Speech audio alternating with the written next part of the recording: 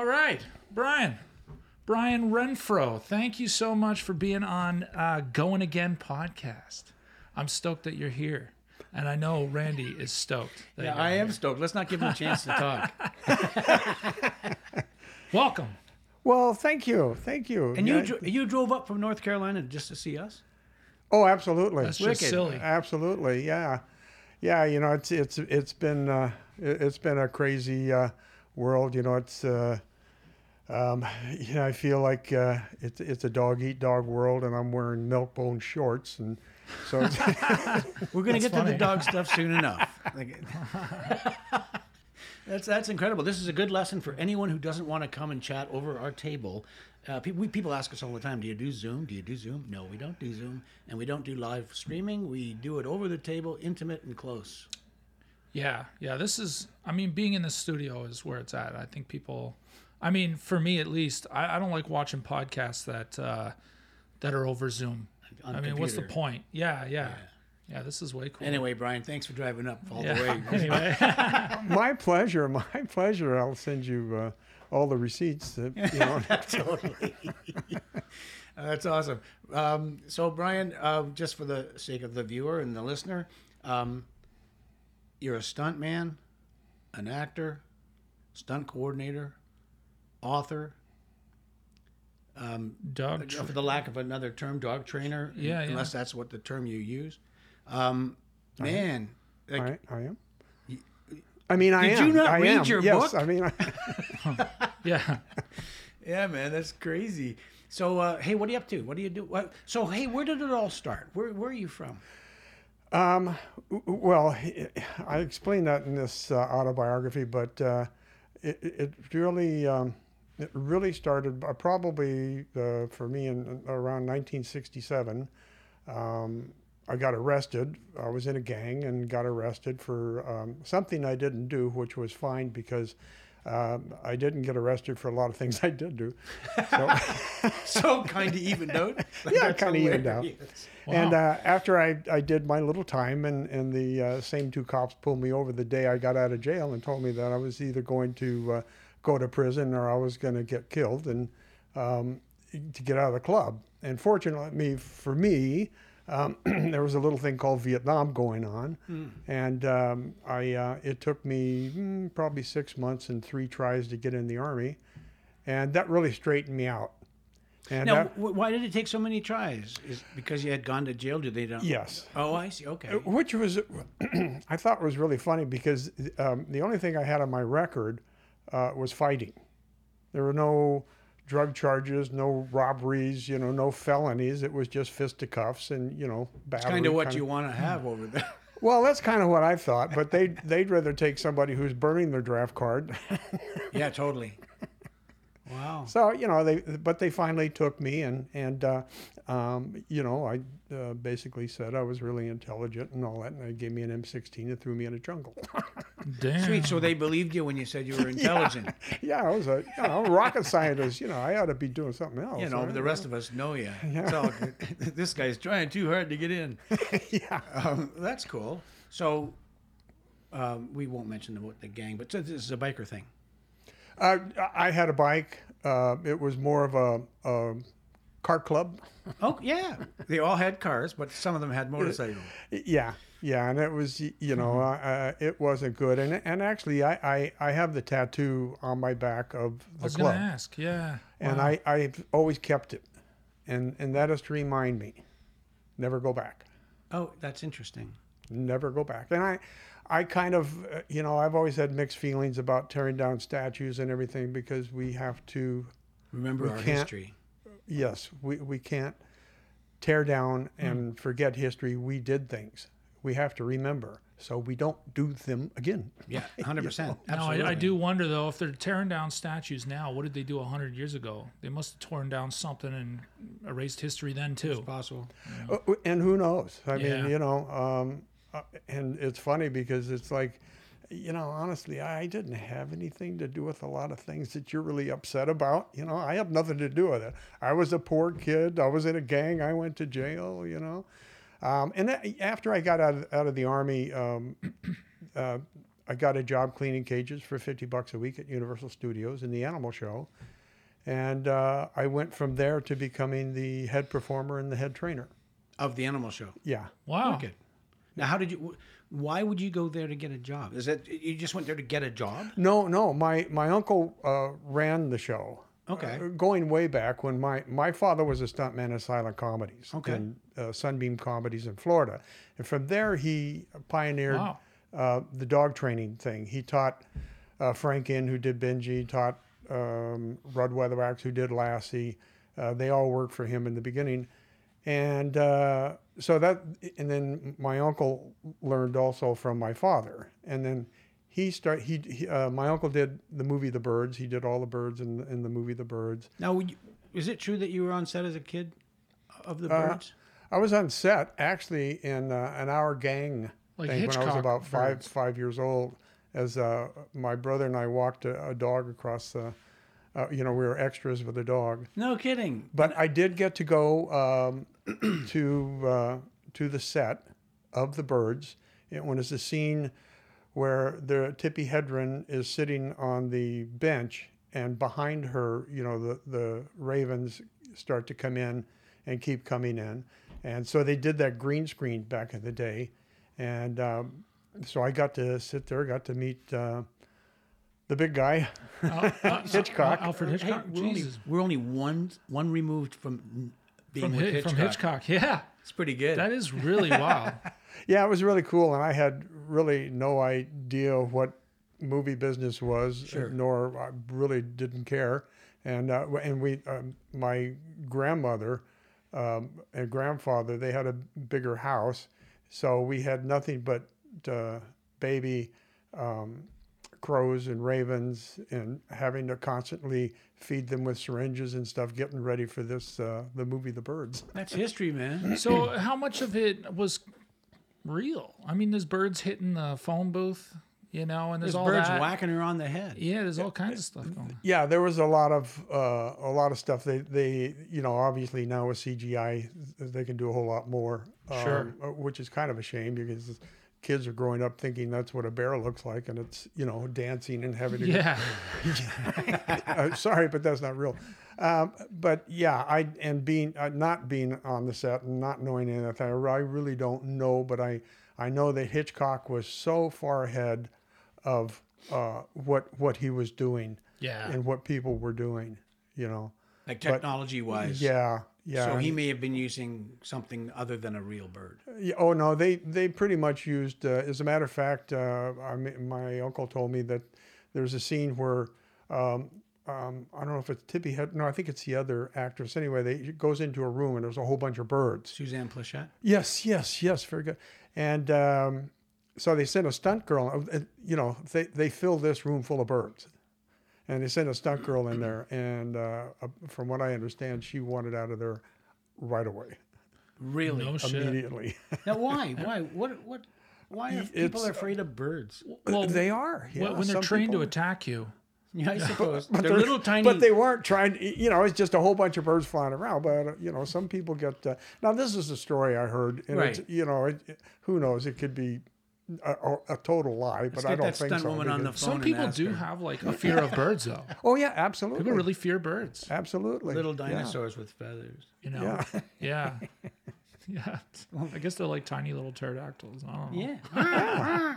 And then, of course, I did that and worked at the studio for a long time, and at Universal, I got out of there around 85. Yeah, but so let's not cut that to the chase. What did you do in the show? Like, what was it? Like, what? It was the live show was about 15 minutes. We had bird, dogs, cat, and one of the main characters was Fred the cockatoo from the Baretta series. Okay. And I performed the show and trained a lot of the animals for the show. And honestly, out of all the things I've done in my entire life, and that includes stunt work and acting and all that, if I could have made a living doing the live animal show, that would have been what I wanted to do. I was very, very good at performing. And even the people in the Black Tower, at Universal gave me, they said I was the best performer there. And I loved it. I loved it, but it paid no money. Right. Yeah. I can't Couldn't imagine. make a living. Okay. Yeah. Wow, that's neat. Wow. Okay. So you go from Universal.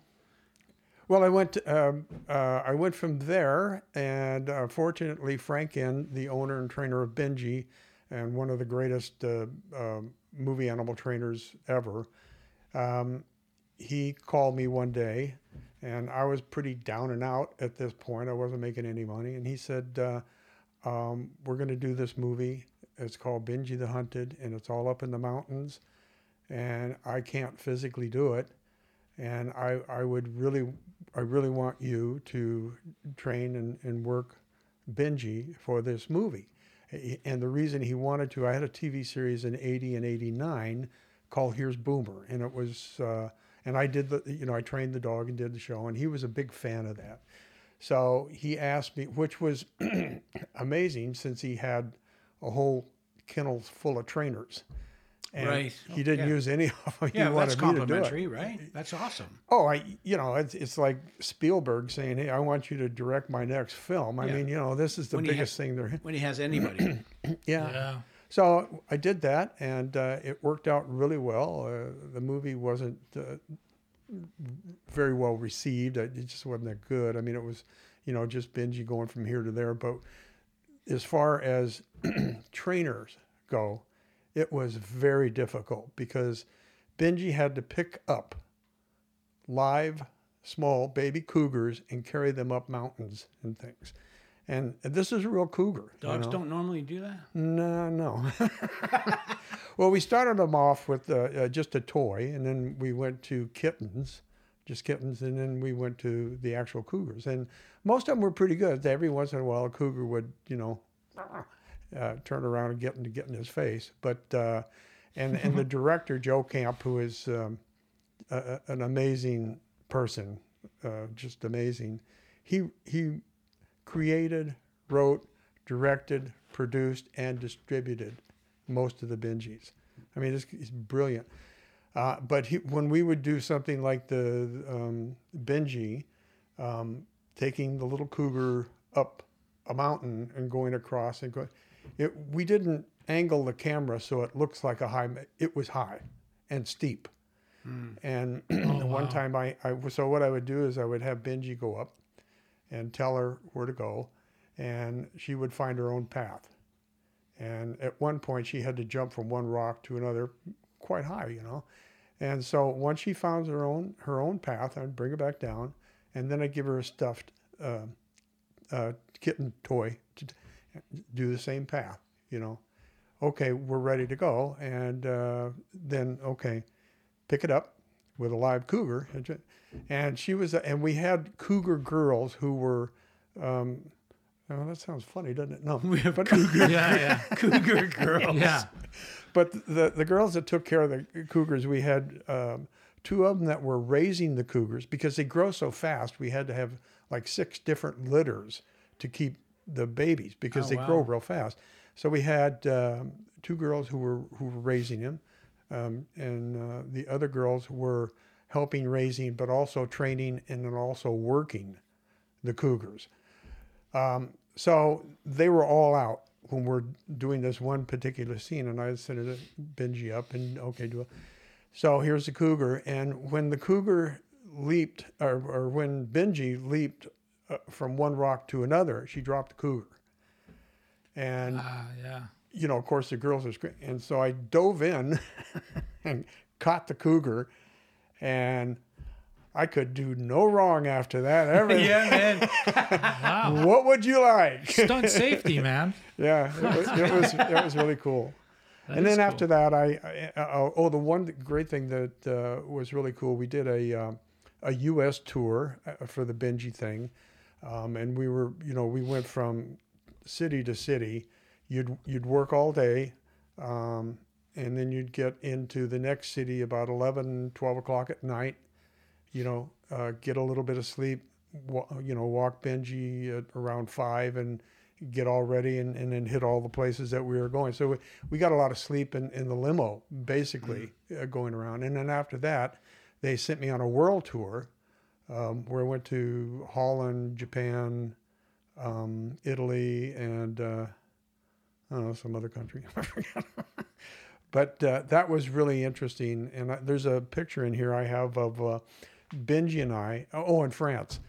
And Benji and I did the top show. It was a variety show, the highest rated show in France. And they put me in this massive penthouse. And it's just me and this little dog. And we were bouncing around like BBs in a boxcar.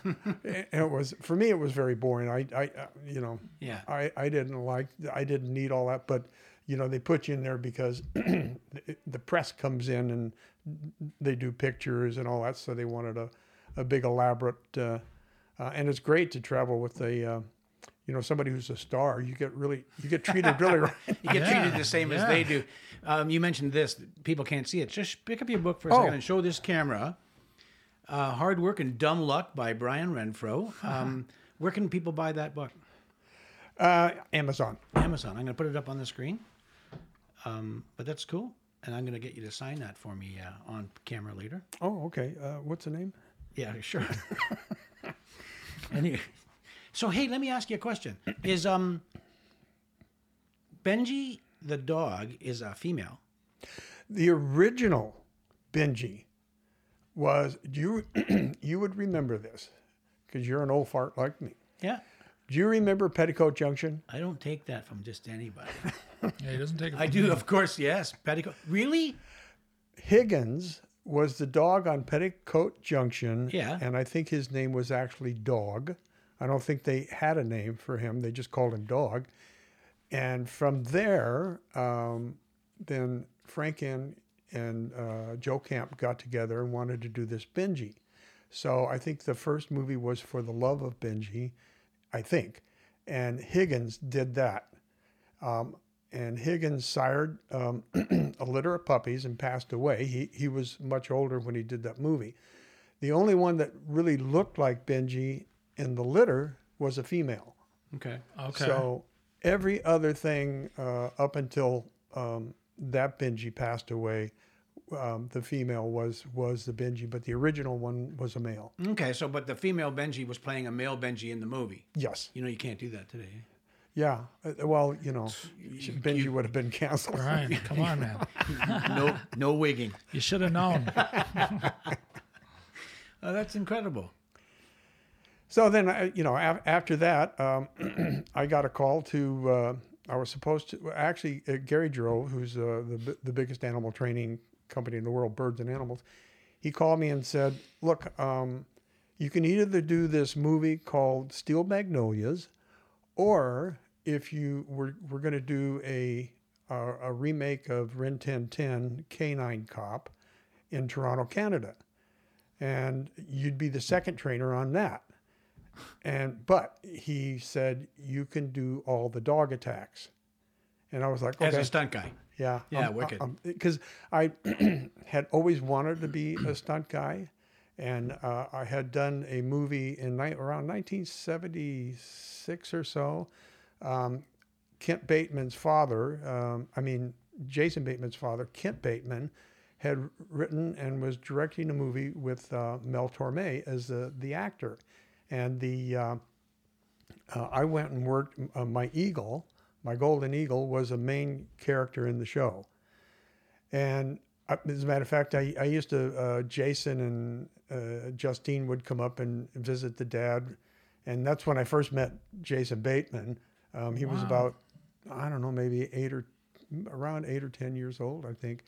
And we got to be really good friends. And I kind of feel bad that, I don't know him anymore and I don't talk to him.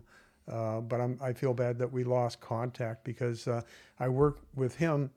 And after that, I worked on a TV series called Valerie that he was in. And he would always call out to me in the parking lot and say, hey, how you doing? Come on, No. And then I worked with him on Little House on the Prairie. He was on that show too.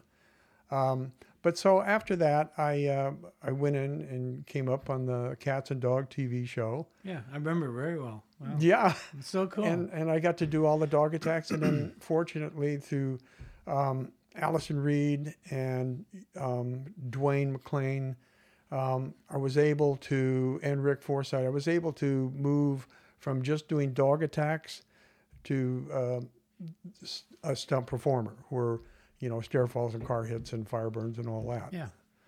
So I was there for a lot of them with you. What's that? I was there for a lot of them.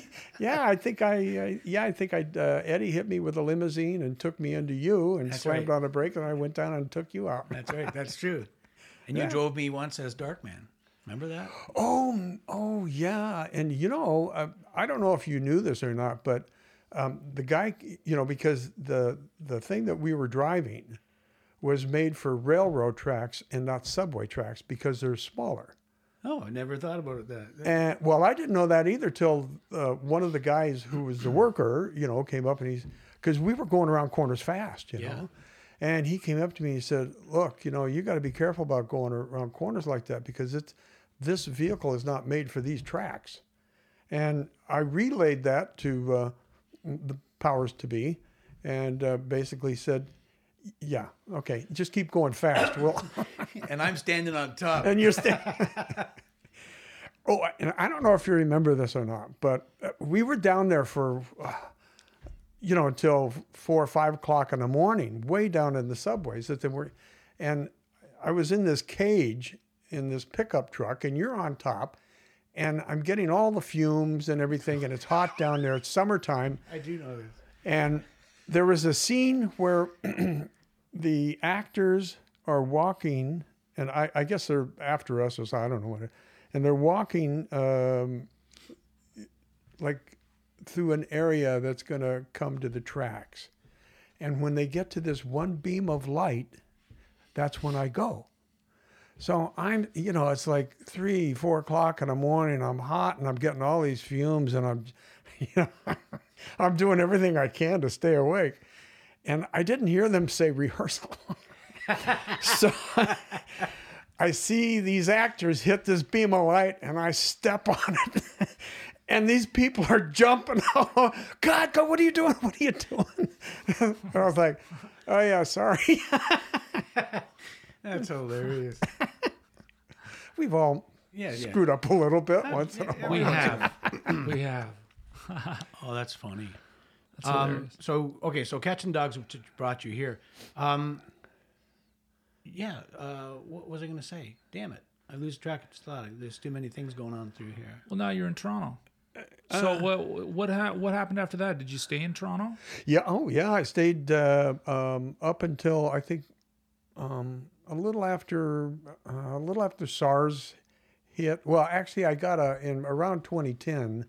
A company called me in Panama City Beach, Florida, and they had a marine animal park, and they had a bird show in there, and the bird show needed some work, and they really didn't have any trainers, so they asked me to come down there and see what I could do with the birds. Here, I have questions. I'm sure that anyone watching this or listening, they also have questions. How the hell do you train from a dog to a bird? No. Well, the guy's gifted. It's obvious. But how do you train a behavior in a bird? Do you know how to train the behavior in a dog, other than sit and lie down? Well, that's Like, a to behavior. me, Just a second. All I'm saying, the dog loves you. He licks you, and he looks in your eyes, and you talk to him. I suppose that's true. Try doing that to a bird. Well, it depends on what kind of bird you're Take talking a about. freaking bird. If you're talking citizen birds, parrots and things, they're highly intelligent. Who? Citizens, like parrots They're and cockatoos. citizens? Not citizens, citizen. I've never heard the term. Oh, yeah. Well, it's I didn't make it up. I mean, it's I'm sure you did. You sound like you're making shit up. Right? might be in here somewhere. And so they're highly intelligent. Yeah. And while we're on the topic of birds, when I was doing the Baretta series, you guys would love this. I went into work, and the director wanted me to go into the set where they have a bar and pool tables, and asked me to teach the bird to roll a ball into the pockets. So, the cockatoo's highly intelligent. It took me about 5 minutes. But Really? yeah, it took me no time at all. But Crazy.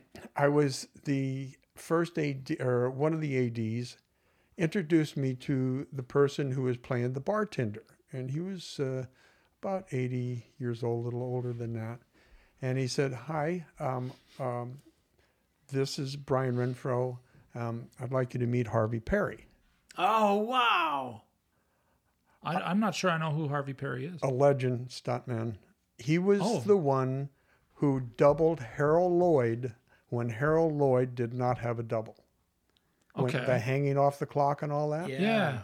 That was Harvey Perry. Really? And Okay. Harvey Perry was rolling cars over into his 90s, I think. And he was not allowed to Wow. divulge anything about Harold Lloyd until Harold Lloyd passed away. Now, and this is, and I felt so bad because I was an animal trainer, not a stuntman yet. And I didn't know the value of meeting who Harvey I Perry. had met. Yeah, man. Yeah, yeah. And I Okay. felt so bad about that, Wow. Man, that's cool.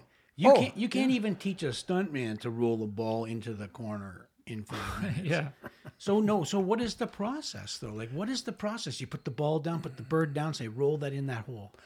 No. Well, first of all, in training, once an animal, say like a dog or a bird, once they learn how to learn, and then they understand more on what you are showing them. So, for instance, the cockatoo had already known like 1 million behaviors and had already learned how to learn. So all I had to do was put the ball down there, put the cockatoo down there, and just let him touch it, pay him. Soon as he gets paid for touching that ball, he's pushing it. No shit. Yeah, and so I pay him for that, and then what you do is say, the hole is here. Well, you start with the ball right there. Boom. He just nudges it, goes right in the good guy, right? Click, click, click, pay, and move the ball back a little bit. And if he does miss it, which is great, you want your dog to mess up or your bird to mess up. So you can correct it. Excuse me. But yes, exactly. Because if they're constantly doing the right thing, they don't really know. But when they mess up and then do it right, aha. Okay, that's what. There's a so correlation. yeah, and it like I say, it took no time at all. Once I moved it back a little bit, I got to do a scene, and we never shot this, but I got to train this. At the end of the Baretta shows, there was always a pretty girl coming over. It was always kind of the tag thing, right? So we had planned this. The cockatoo, Baretta calls the cockatoo. So he picks up the phone and says, hello. And then you get the other side of the conversation. And he's saying, hey, I have a girl coming over, get things ready. So in succession, I taught him, he had already knew how to answer the phone. So I had him answer the phone. And from there, he takes, the very long stick matches. Yeah. I had a thing that he could light it on. Excuse me. So he learned to take the match, strike it, hold it, light the candle, put it down in the ashtray, and then from there, after lighting the candle, he goes over, pulls a cork out of a bottle, and then from there he goes into the. We had a small ice chest, kind of like portable ice chest. He pushes it up, gets in there, and then the last thing is he just pops his head up and peeks out, right? What? This is all in one shot? Oh, yeah. And they didn't let us shoot it. Aw. I know. Now, if the match doesn't light, does the bird understand that it didn't light and then tries to light it again? Yeah. Because that happens in training. It's okay. It didn't light. You didn't get paid. You didn't get. And they're so smart. I mean, and this cockatoo was so much smarter than a lot of the birds. I mean, he was just just amazing. That was one of my favorite shows years ago, Baretta, and I can't wait to get on the internet and revisit this. I want to see some stuff. Oh yeah. Now, there must be like for me, I'm thinking like a dog trainer, okay, and then a bird trainer, okay, but somehow you're doing all of it. Is it because all animals have a same something, or is it two completely different practices? Well, training is training. Okay. Guide the animal into a behavior, reward them for it. Right. Okay. Okay, so I was fortunate in working at Universal Studios because we had a variety of animals. So I got to, as a matter of fact, the very first, and I got pictures in here, the very first animal I ever trained, I was just still cleaning cages, and I said, gee, I was watching other trainers, and I said, I'd like to train something. And my uncle said, well, you can work with that bird that's a green-winged macaw. Oh, okay. What's his name? Tuffy. Why do they call him Tuffy? Because he eats nobody will work with him. He just bites everybody. This is tough. I trained that bird to do everything birds do. I mean, he would ride a bicycle, skates, scooter, pick up a diamond, put it into a coffee can, and then look in it to make sure it's there. Just train him to play for Manchester United. How big a bird is that? Make a lot of money. How big a bird is this?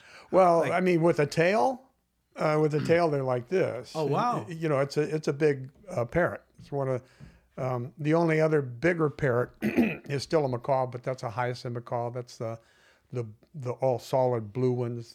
They're half again the size or more than a macaw parrot. But a macaw parrot's pretty big. And in the day when we used to get birds, they weren't hand raising birds in these days. It was birds were caught in the wild as adults, right? Grabbed and put into a shipping container, shipped to America, and put into quarantine. And whatever birds made it out of quarantine were sold. And we used to call those bronc macaws. And they are wild. And when they bite you, they mean it. Oh man, I mean, they can snap a broom handle if they want to. But the good thing about what I found out about once they started hand raising birds, and they're very nice and very sweet and everything, but the wild ones had been through so much that they weren't afraid of anything. Why would they be?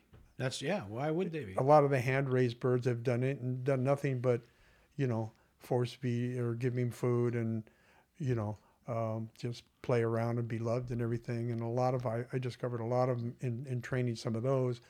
They're afraid of a lot of things. They're like A-listers. Yeah. Okay. So. I get it. Wow, that's really interesting. No, that's fascinating. Now, is it the same as, could you train a gorilla or a bear or Well, yeah, a lot of people do. I worked with chimps, never trained one, but I had an orangutan that I trained. I had never done that before. That was really interesting. And a little story. I have a really nice picture of Michael Lennon and I with my orangutan. I had gone to, a lot of times you take animals to a film set that aren't working, but they're in training when you're working something else. That way they get to see the lights, cameras, dollies, and all the confusion that a film set has. So we were working in Simi Valley and where, they had the town of Walnut Grove built. And I was parked quite a ways away, and I had Strawberry, which was the orangutan's name, and I was working her, and letting her see all the stuff and everything. And Michael came up to me and said, "Hey, can I see your orang?" And I was like, "Yeah, sure." So I started working the orang and everything, and he says, "This is just a great person." He says, "I've got one more script to write for this season. I want to put the orang in it." I said, oh, okay, cool. And he called me up at Universal about 2 weeks later, and said, "Can you come down and get the script?" And I went down. It was For the Love of Blanche was the name of it, and the orangutan is pretty much the whole show. And I was like, whoa! So I took like 2 weeks of doing nothing but training. How does a orangutan fit into Little House on the Prairie? There's it was a very interesting story. The Victor French, his character, was traveling back to Walnut Grove, and he meets up with an old guy in a covered wagon, and they build a fire together, and they're out somewhere, and then they have some food and everything, and the old guy is talking about Blanche. Well, Victor French he thinks this is a little girl, right? Oh, yeah. So in the morning, the old man has died. Oh. And he's like, "Oh, what am I going to do with this little girl?" And oh man! And so he goes in there in the covered wagon to see this little girl, and she's covered up. And what it is when he's like, "Hello, are you in it?" And the orangutan goes, and then of course he's like shocked. So he takes the orangutan back to Walnut Grove, which causes I bet. a shitstorm. I mean, he destroys his house, and I had the greatest time doing this. Michael said the scene is he's left alone, and he's going to destroy the house. And I said, okay, so I know what I'm going to do. I had him bring in like a big, not a book, kind of like a bookcase, but it's got all the, on the shelves are foods and flour and things like that. So what I did is I in prepping, I took a little can and pulled the top off and put a bite of banana in there, put it in, and let her grab it. And she pulled it off right away and got the banana. And then I put it on another shelf, and she found that and did that. So when we went to do the scene, I put her up so she couldn't see what I was doing, and I hid something much further up. But I had all kinds of other things with flour and things and so, and I knew, and also a bottle that would look like whiskey, and it was I think it was juice or tea or something. And so I knew this was going, and sure enough, I let her go, when they're rolling. Oh, okay. And I didn't say anything, just let her go. And she goes over, the first thing she finds is this bottle, and she goes, takes the cork, and then pours it in something, drops it, and she's climbing up, and she's pulling over things with flour in it, and it's all over, and it's just, and so after this scene, when they cut to Victor French coming home, and the orangutan is sitting there on the table with stuff all over, and the place is a mess, And then there's a fight scene between Victor and the orangutan. No, but I'll tell you what, and you guys know, you've been in the film business for a long time. You don't see, Michael Landon was executive producer, writer, director, and actor. And I mean, that's a lot to do. He came to me, and you don't get this. He comes to me as a trainer and says, "Hey, Bryan, the show's running short. So can you do something in Victor's bedroom, something kind of cool or fun or whatever?" So I went into that set, and there's the bed that Victor sleeps in, and another bed over here that the orangutan is going to be in. And in the middle was like a sawhorse with a saddle on it. So I started thinking, so I put the orangutan on the saddle, and I had her pick up the reins, and right away, you show her something, and she's going to start messing with things. And if it's good, you're like, yeah, that's great.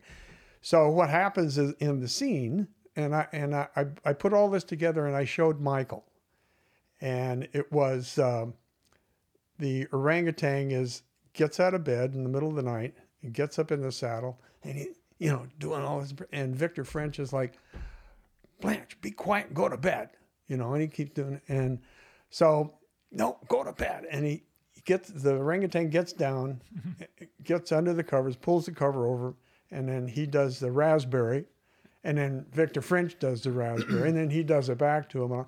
And I showed that to Michael, and he loved it, and he put it in the show.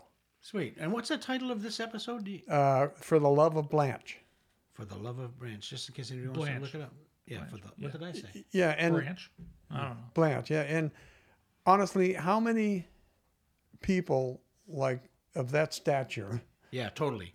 would allow an animal trainer to come up with a scene like it and shoot it and They leave it? trusted you. Yeah, they that's saw what I was the work gonna that say. you were doing, and they were like, Yeah. You've worked for him for a Clearly, long time. yeah. So that's, Yeah. wow. that's fabulous. I've never met anyone in the film business who was I respected more than Michael Landon.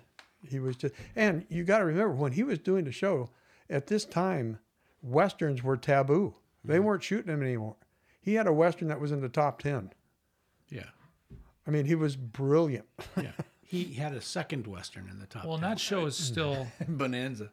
the show's still massive. I mean, Oh yeah, It is, know? yeah, sure. people It'll play forever. It's yeah. nowadays. People, I've when people know what I've done and know that I've had mothers come up to me and say, we bought the whole DVD collection of Little House because that's what I want to raise my kids on. I don't want them to watch what's going on TV, So they're still doing that. I mean, it was, and I'll tell you what was so cool about Michael Landon's series, Little House. One episode could be kids playing with a fire, burn down a house and kill somebody. The next episode is a comedy. Not like everything you see now, Yeah. That's what's going to happen. That's true. Yeah. It was totally different. Interesting. That was the beauty of the 80s and the 90s, actually. They were all about laughs and cries. You know? Mix it up. Yeah, they mixed it up, and they did it really nicely. They did it like tastefully. Yeah, not I mean, there's so much CGI now. I mean, you go to watch an action movie and it's half of it's a cartoon. Yeah, it's a cartoon. Yeah, and Exactly. in the old days when we do a car hit, we get hit by a car, and nowadays There's wires and yeah, so any actor can be pulled here and there, and then they marry it to some car stuff, and wow, but true enough. Yeah. Yeah. what's the matter? The cartoon thing. No, it's funny because a few podcasts now we've mentioned like Marvel, Yeah. and We weren't going to mention this one, but you brought it up. Go on. but it is another one of those things. It's all green screen, and it's not actually Real. yeah, it's not like Well, very little of it is. No, and we know that. The younger people don't know that. That's they true. think They're this being is raised it. on- that's true. This is real. I saw this. yeah. No, it's not real. Yeah. But they also watch reality TV now and think that that's real, and even that shit's not It's all real. scripted, folks. Silly Yeah, stuff. yeah. Cops and live PD are about the really only real Yeah. shows like that where things really do happen. Right. Yeah, and even yeah. and even that will be edited for Oh, it is now. content and It is now. creativity. Totally. And I was watching. I'm a big fan of. I started watching Cops when it first started. 20, 30 years or whatever it was. And live PD, I watch that now. He's just seeing if he's on it. What? Yeah. You just wanted to see if you were on the show. Yeah. No, There's my episode. no, but I wanted to see if my brother was. No, I'm kidding. But I'm watching this thing, and it's they come to something, and someone shot, and he's dead, and this is live, right? Yeah.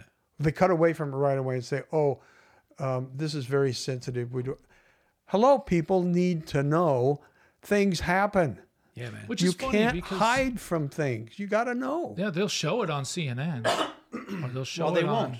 No, They won't. They'll say it's too sensitive. Yeah, it's, Oh, it's really? too Oh, yeah. sensitive. Oh, People, you can't. I mean, look at us. Especially you and I. We grew up eating mud and doing things and never washing our hands and falling off of things and stuff. We survived. Okay, so speaking that's of you disgusting. and me, Speaking of, yeah. Uh-oh. In the 60s, I grew up, we're a few years apart, not many, but a few.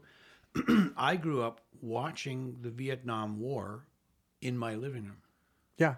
First televised Absolutely. war. Absolutely. When you watched a newsreel, it was live and in color, and well, I think I had a black and white TV. Now, before you go on, I just want to mention that I am way younger than you guys. Yeah, you don't remember the 60s? No. 70s? No. Right.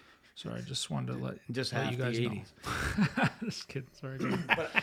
But when I would go home at lunch from school in the 1960s, they would be showing newsreels of Vietnam and soldiers being shot and bullets and bombs going off on television, and now they don't show you that much anymore. Like it's too sensitive. That's what we're talking about, right? Yeah, yeah. Now, Bryan, if we can leave the film industry for a moment, and you mentioned earlier that you tried several times over a period of 6 months to become a soldier, to join the U.S. Army. Mm-hmm. Can we talk about that? You joined the Army, and then what did you do? Where'd you go? First of all, me and a friend of mine, another member of our organization, he went down and I enlisted in the Army Airborne. They took him and said no to me. So I volunteered at that point for the draft.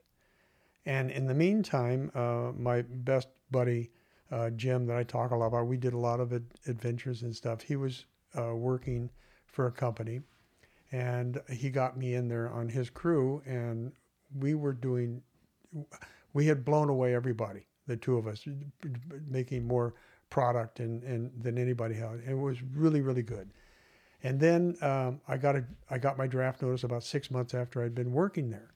So, by this time, everybody in the company, and everybody's really friendly, and they gave me a big going away party. And I, you got on a city bus to go down to the induction center, and I had 9 joints with me in my pocket. And I got on the bus and went down there and fought my way through the people burning the draft cards and all that, and went into the induction center. And before I went in there, I took the 9 joints out of my pocket and threw them in a trash can right there on one of the main streets in downtown LA. I'm done with this. I'm going in the Army.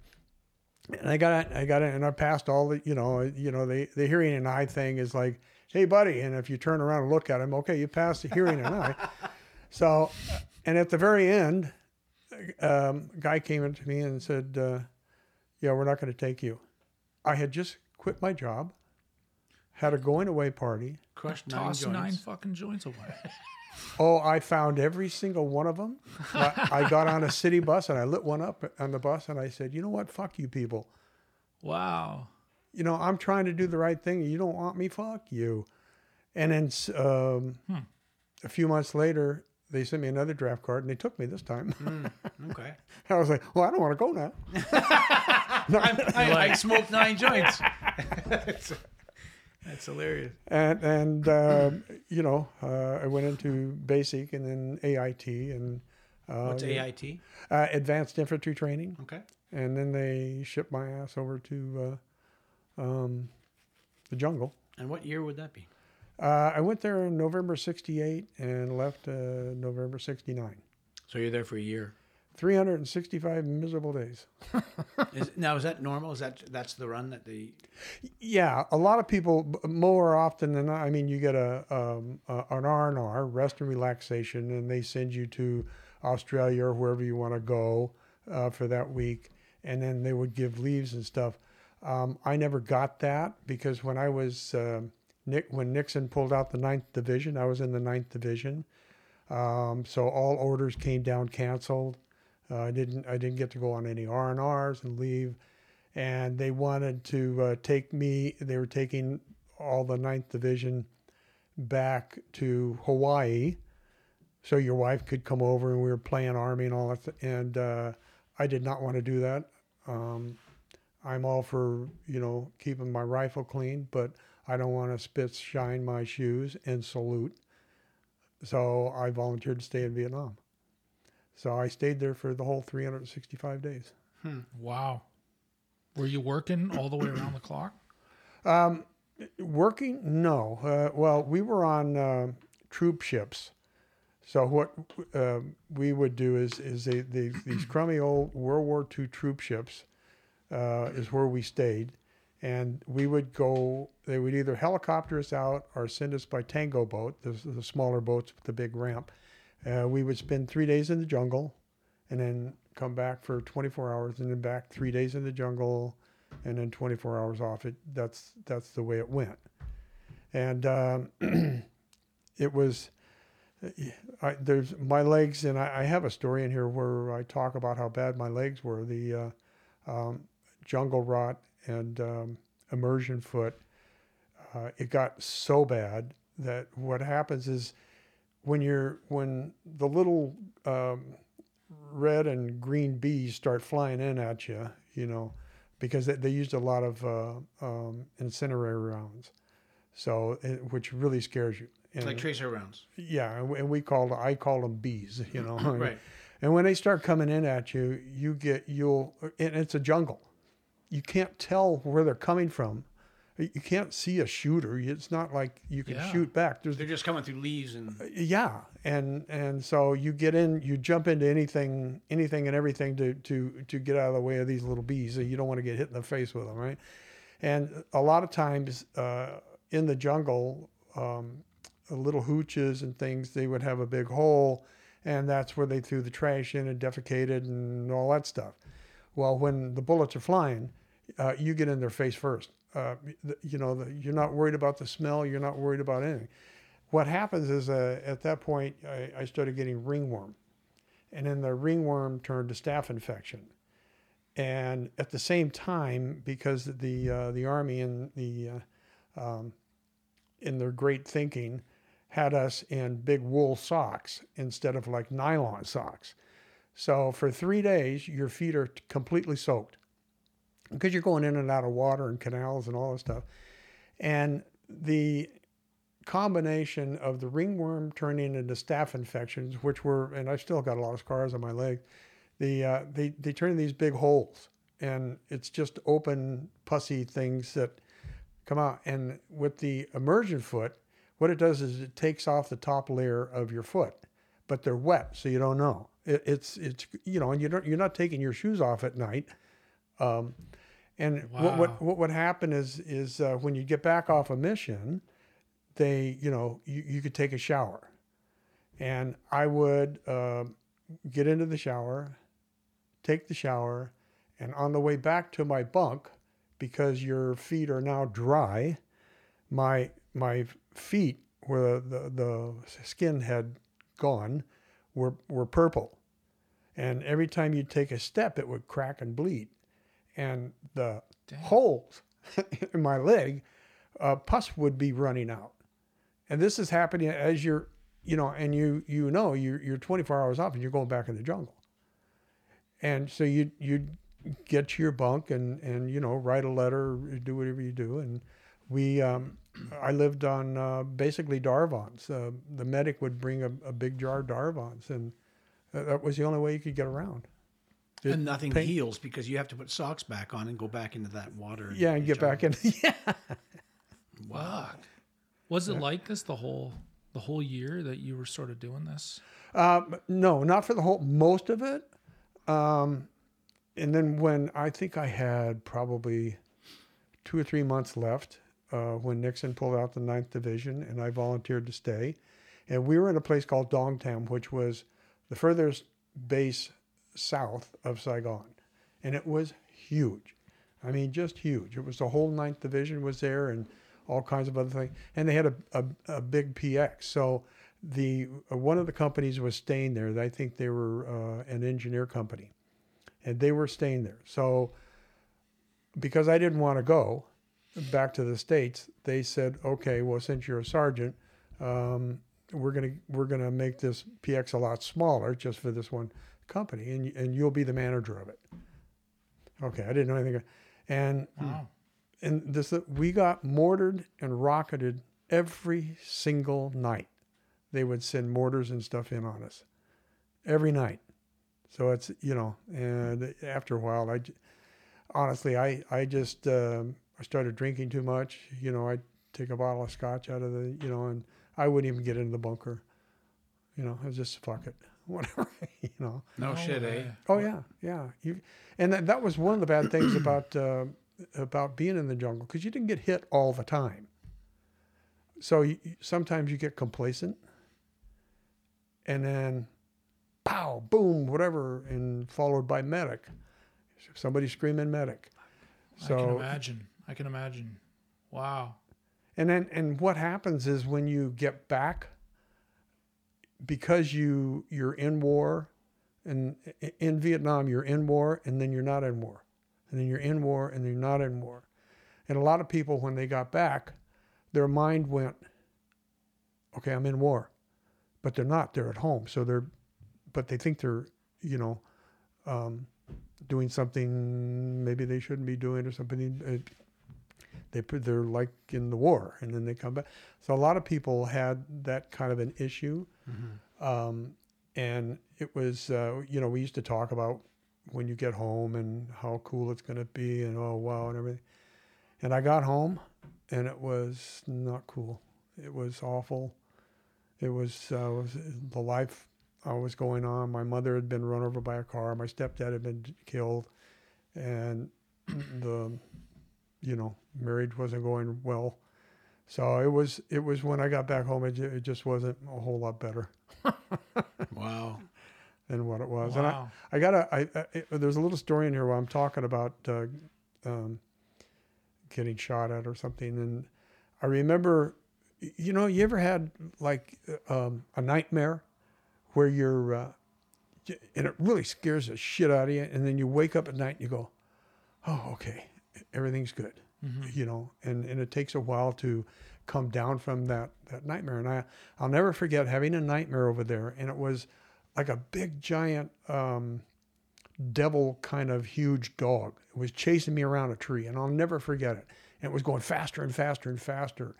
And I was screaming in my head. I don't make noise, but I was like screaming. And I woke up and I went, oh, it's just a nightmare. And then I realized I was on a 3-man patrol, and reality was scarier than the nightmare. Wow. Wow. Holy fuck. Yeah. What am I hearing? You hear that? Yeah. Yeah. So you guys talk amongst yourselves? Okay. What's with all this stuff we're hearing? I have no idea. Somebody's on a long flush. Yeah. Yeah. Wow, that is it's incredibly wild. How often were bullets coming at you? You could be out for 3 days and nothing would happen. And the next day or the next after 24 hours, the next 3 day, boom, right away, you're getting shot at. And there was a time when, and a lot of times the Viet Cong would kind of know where you are. Sure. So they would shoot in. They would just, because I think they were using like every 3 bullets were a tracer. And it's psychologically, when you see that coming at you, it scares you. They wanted you to shoot back. That way they knew exactly where you were. Yeah, they're trying to get some movement or something. Yeah, for mortars. Because they big time mortars, right? So a lot of times you wouldn't shoot back. And I was smoking in the day when I was there in Vietnam. I mean, you weren't really worried about getting cancer. You were more worried about getting lead. Yeah, totally. No doubt. And I'll never forget. I was lying on my back, and the AKs were lit up, and they were shooting at us. And I remember lying on my back, watching the leaves of the trees were right about this far from my face, and they're getting hit and coming down. And I will never forget, I lit up a Lucky Strike. And it was the greatest tasting cigarette I ever had in my entire life. I was terrified.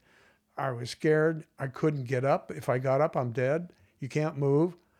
Is the Viet Cong coming in on us? Are they just testing us? Are they, am I going to mortared, or am I going to hear a grenade hit the ground? And, so you just lie there.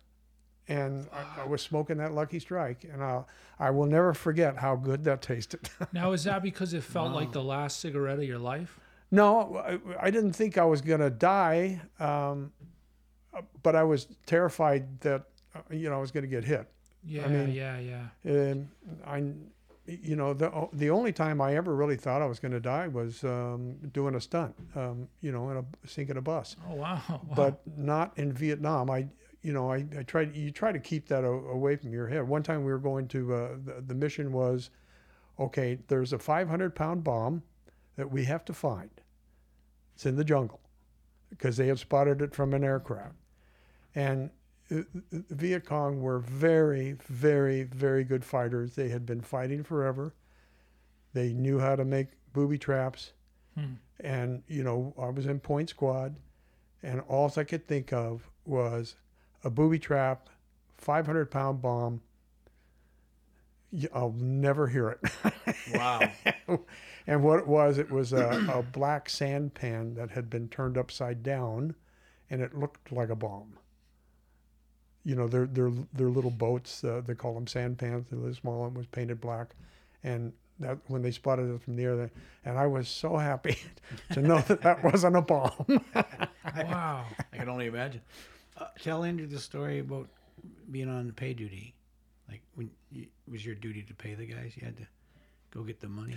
Oh, yeah. I when I was manager of the PX, a couple of Filipino officers came in. And they wanted cigarettes. So I didn't give them cigarettes. So I never stole anything from the PX as far as that goes.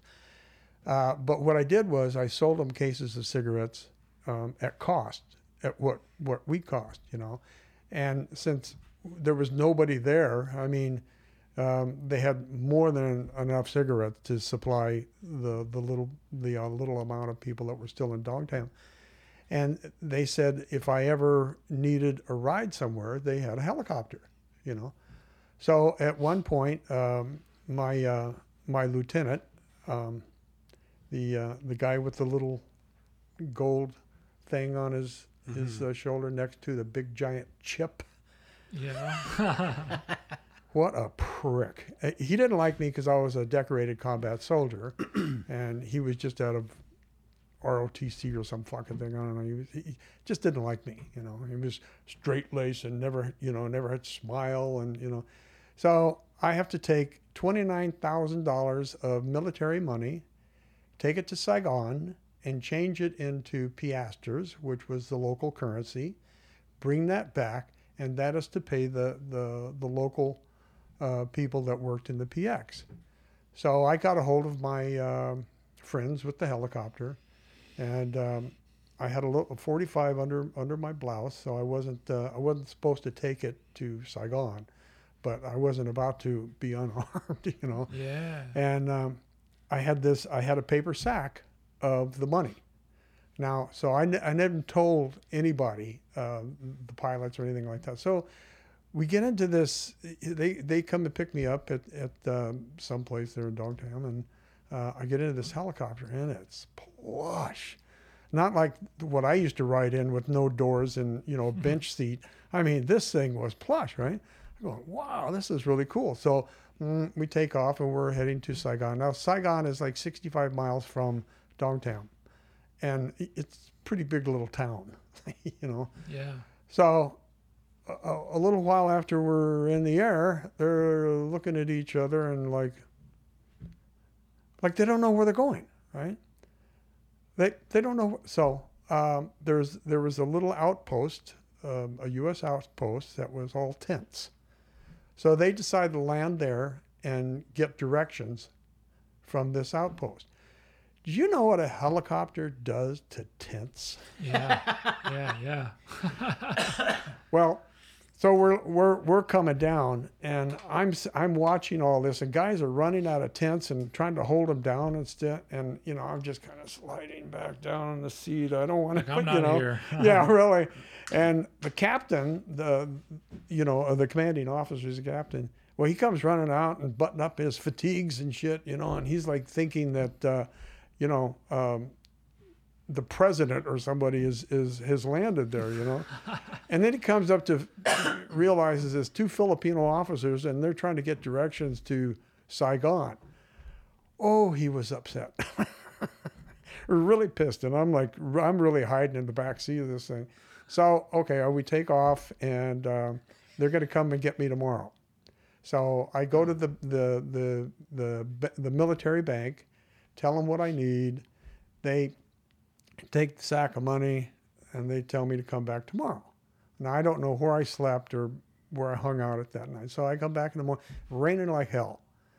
And so I get my bag of cash, piasters, get in the helicopter, we take off, and the ceiling is probably 500 feet, and it's just pouring rain. And we're flying through the jungle. Now, the Viet Cong loves nothing more than to shoot down a helicopter. I mean, that makes their day, you know. And we're flying around, and they don't know where Dong Tam is, and there's no place to land. Now, I know we're close, and I just felt it. And I said, put me down. And they put me down on a rice paddy. And I felt I would be safer on the ground by myself than flying around with these 2 idiots. With your pistol. Yeah. So I'm in now. When this helicopter takes off, and the pitter patter of rain in a rice paddy, and since there's in a rice paddy, there's no fucking place to hide. You know, there's no place to go. I'm sitting there or squatting there, and all of a sudden the helicopter's gone. It's so quiet, and you're like, I have never felt that alone in my entire life. And I'm like, okay, I'm trying to figure out what I'm going to do. Now, between that piece of jungle and Dong Tam, there was a road called Ambush Alley, and it was for a good reason, you know, because so I'm sitting there and wondering what I'm going to do, and then I hear a motorized vehicle. I grab my little 45, you know, and which was really funny because I couldn't hit a fucking thing with that 45 in training. So, but it made me feel better, you know, and I'm aiming this gun at where I hear the sound, and I'm watching the road, and it's a U.S. Jeep, well, a little World War II U.S. Jeep.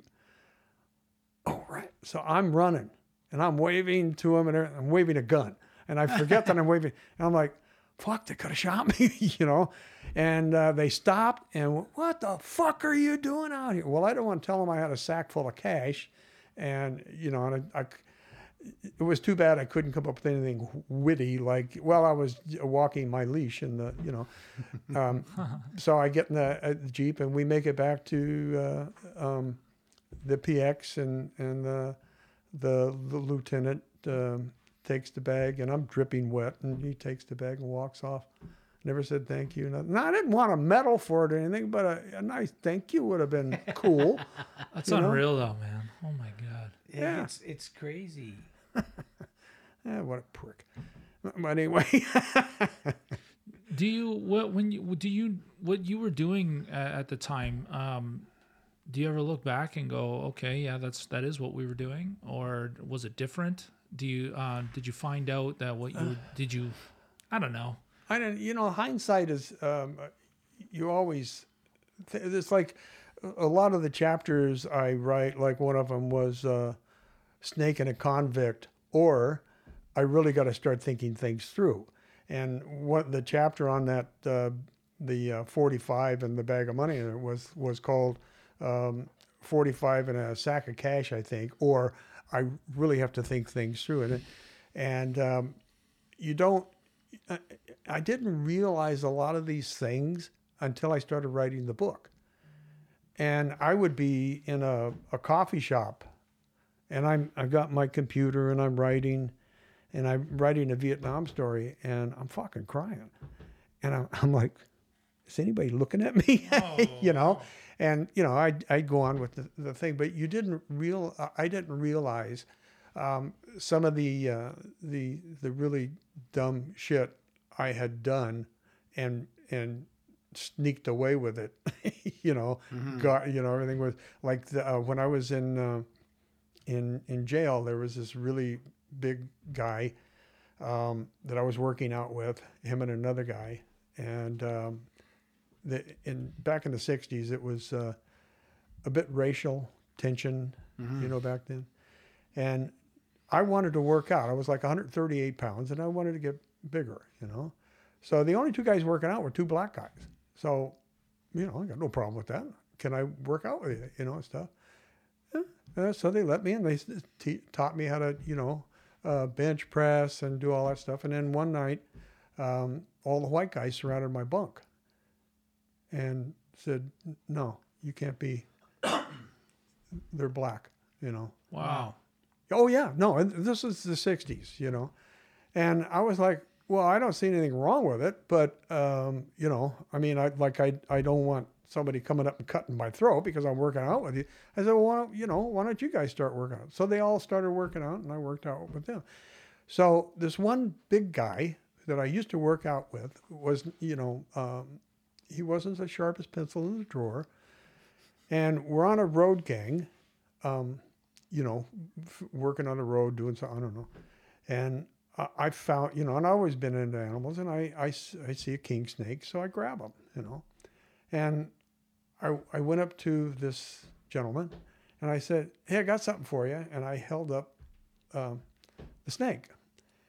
Well, he fucking took off, running down the road. And of course, the guards are like, you know. I'm laughing my ass off. At the same time, I think, oh, I gotta fucking shoot him, you know. And all the time he's running, he's like, "Renfro, I'm gonna fucking kill you. I'm gonna fucking." He didn't, but you know. It's a great story, though. Can you see that? Yeah. I get out there on the road crew, and he's running away, and the coppers have no idea why he's running, and you got a snake. Yeah. Yeah, and you know, it's like, you know, you just can't do things like that, man. You got to, you know, it's like holding your hand over a fire and go, "Ow, that hurt." Gee, that was stupid. What, you know? Yeah, But it was so pretty. Yeah. That's hilarious. It is.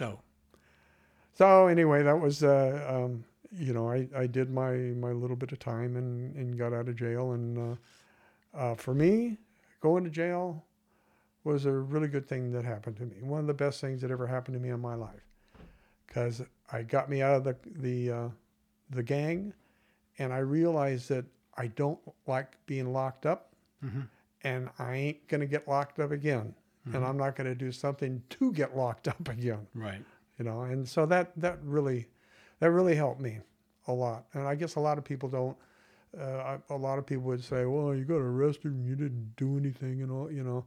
And well, hey, it for the large part really helped me. And I when I went to see, I was on probation when the two cops arrested me, and this is really funny.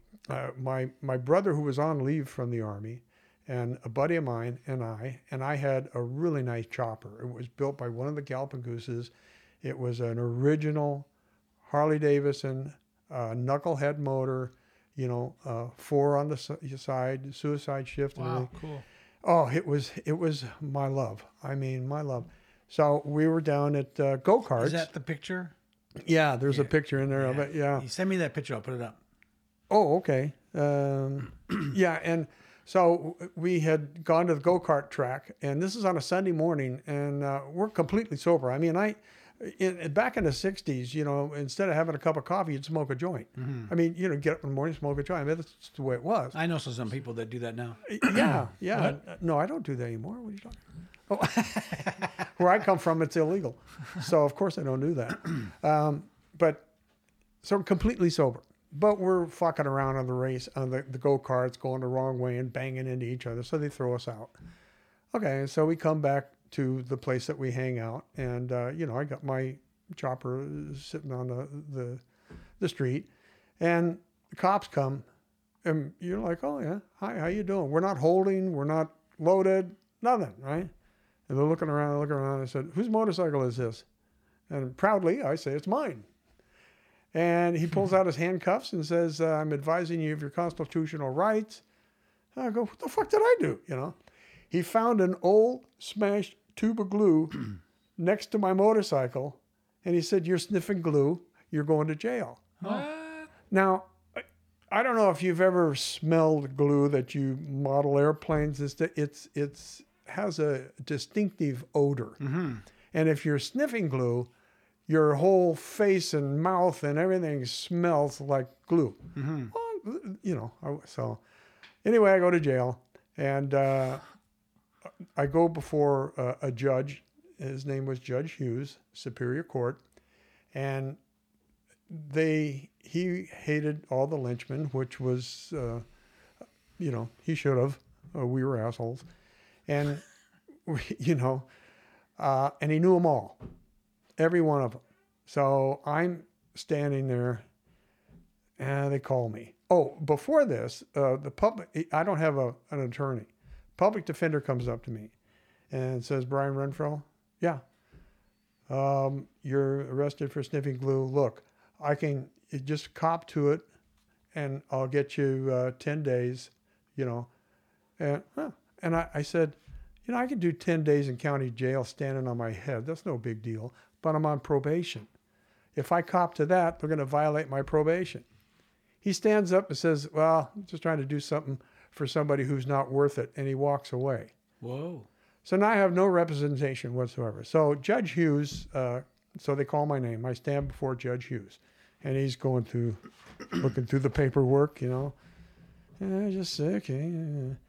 He raises his head up, and the veins in his head are bulging. His face is pure red. And I'm like, fuck, I haven't even said anything yet. And you know, he's ready to put me in the gas chamber. Well, behind me is another lynchman, an older guy who had probably held the Guinness Book of World Records for the most 180-day sentences, most by Judge Hughes. Wow. And he is sticking his head around watching me, and Judge Hughes sees him and says, blah, blah, whatever. I don't want to say his name, but he says what his name is and what are you doing here and stuff. And you know, he laughs and leaves, right? And then Judge Hughes takes it out on me. And he says, you have an attorney? No. Well, do you have your public defender? I said, well, no, he just shined me on. What is that, lynchman talk? Oh, really? Now he's really fucking pissed. And he says, I'm going to give you a different judge because I'm prejudiced against you. Beautiful. I turned around and left the courtroom with a big smile on my face. 2 nights later, 2 detectives come in my house, hook me up, and take me to jail. I appear before Judge Hughes, and he goes, 180 days. And wait, you can't give me any time. You just said you were prejudiced against me. Wow. Yeah. So I did my time and got out. What the fuck? Shout out to Judge Hughes. Yeah. But, you know, he was, I mean, I see his point. We were a bunch of just drug addict murderers and fighting and shit. And so I wouldn't have liked myself. And I look back at myself in those days, and I don't like who I was. Right. And one time, you know, I used to take a lot of narcotics, and I had a lot of pills. You can't even get these pills anymore, but rainbows and reds and yellows and blue heavens. And I used to keep them in a jar. And at one point, my mom and I were living in a little apartment building. I don't know where my brother was at the time. I was maybe 16, something like that. And, you know, my mom didn't have much of a family. We were really poor and shit. And I went into the bathroom in the morning and opened up, and I was, so am I going to take some reds or some yellows or some rainbows or blue heavens, which were fantastic. But anyway, I looked at myself in the mirror, and I was in junior high school. You know, I was very popular. You know, I was president of choir, and I was in a singing group, and I was Wow. very athletic and everything. And I looked at myself in a mirror, and I was really skinny and circles under my eyes and stuff. And I realized that I was taking the narcotics not to get high, but not to get sick. Because if I didn't take the narcotics, I got sick. Mm. And I dumped them down the toilet, flushed it. And that's how I started to get away from the narcotics. It's an emotional Wow, moment. man. Game changer. Yeah, I mean, I didn't totally get it. Unfortunately, I didn't like heroin. I did it a couple times. Didn't like it. My thing was acid. I loved acid. So, but I've got a picture in here of Jim, Terry, and Phil, the buddies that I ran with. Phil died when I was in Vietnam from heroin overdose, and the other three died from heroin complications later on in life. And there's only one friend of mine that we still talk. He got out of that a long time ago. His wife got him out of it, the lady that he finally married, and they moved away. And he's the only one still left in that club or gang or whatever you want to call it. So we were pretty much like the 2% that make it out of that. Wow. So What a story, man. Yeah, good for you. yeah, How do you make someone nowadays who's in a situation like that see the future and see that there's a You don't make better them. place? They have to make that decision. Yeah. You can't push them. I just met an officer. I was in this coffee shop that I visit quite frequently, and I had seen this police officer come back and forth, and I was wearing a hoodie, and it had the Army emblem on it, and the police officer came over and said, "You were in the Army?" And I said, "Yeah." And he said, "Yeah, I was in the 82nd Airborne."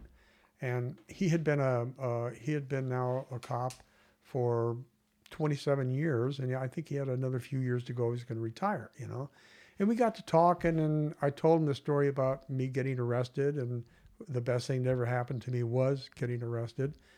And so we exchanged cards, And then we said our goodbyes and stuff, and he left, and I looked on the card, and he's chief of police. Oh, is that right? So that was cool. That's fun. But yeah, and like I say, when I started to write in here, and I wrote a little piece, but looking back, and I was sitting on a couch one night, and my wife and I were watching TV, and something will spark something that happened to me in the past, and something sparked it, and I was like, oh, and so I'm telling her yet another story, and my wife finally said, "Put this in a book. Yeah. You got to put these things in a book." So I knew the hardest part would be remembering, not because of all the drugs and hitting my head on multiple occasions and being old. That had nothing to do with it. But I did have issues in remembering. And when I talked to the psychiatrist at the VA about the PTSD and stuff, I said, why do I remember, like, for instance, when one of my best friends in Vietnam got killed, it was a rocket, and 5 of them in that platoon got killed. And I couldn't get to him till the next day. I was pulling his equipment off. His fingers broke, and his head came out in 3 pieces. And I said, it's like, why can I not remember what happened before and after? I only remember that, She said that's typical of trauma. That a lot of times you don't remember what, led up to it and what happened after that. You just remember that one thing. Really? Yeah.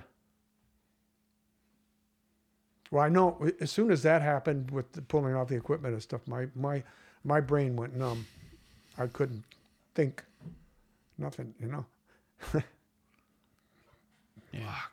Yeah, crazy, man. Wow. I got nothing. Story of my life. Yeah, I mean, yeah. So you've been to the Vietnam Wall. I know you have. Yeah. Yeah. That's gotta be tough. Yeah, it is. And especially, you know, what's really bad is, well, my first best friend in country, he was the point man, and there's my squad leader Kugler and I, and we were always in the point squad, and we were in very dense jungle, and it was the only time they ever made it a standing order that we wore our flak jackets, because they were 20 pounds and you're in mud and it's 100 degrees and 100 degrees humidity. And you just didn't want to wear them, you know. They made us, and the jungle was so dense, like I wouldn't be able to see you. And the next thing, boom, and I ran into where he was. Nobody was moving because it was booby traps everywhere, right? And I didn't think. I just ran to him, and I'm Timble, where are you? And he said, I'm here, man. And I looked over, and he was blown into like this molt, and he had shrapnel all on his head, and his whole right foot was gone except for his big toe. And I'll never forget that. He had stepped on a grenade, tripped a grenade, you know. And you don't remember so much what happens before that. I certainly don't remember what happened after that. I only remember that, you know. And like I said, the lady psychiatrist was like, that's normal in trauma, you know. So I don't even know why I got off on that story, but you know. No. No,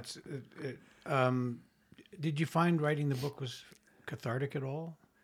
I don't know what that word means. I'd like to. Did I say that I didn't graduate high school? Was it somewhat therapeutic? Did it?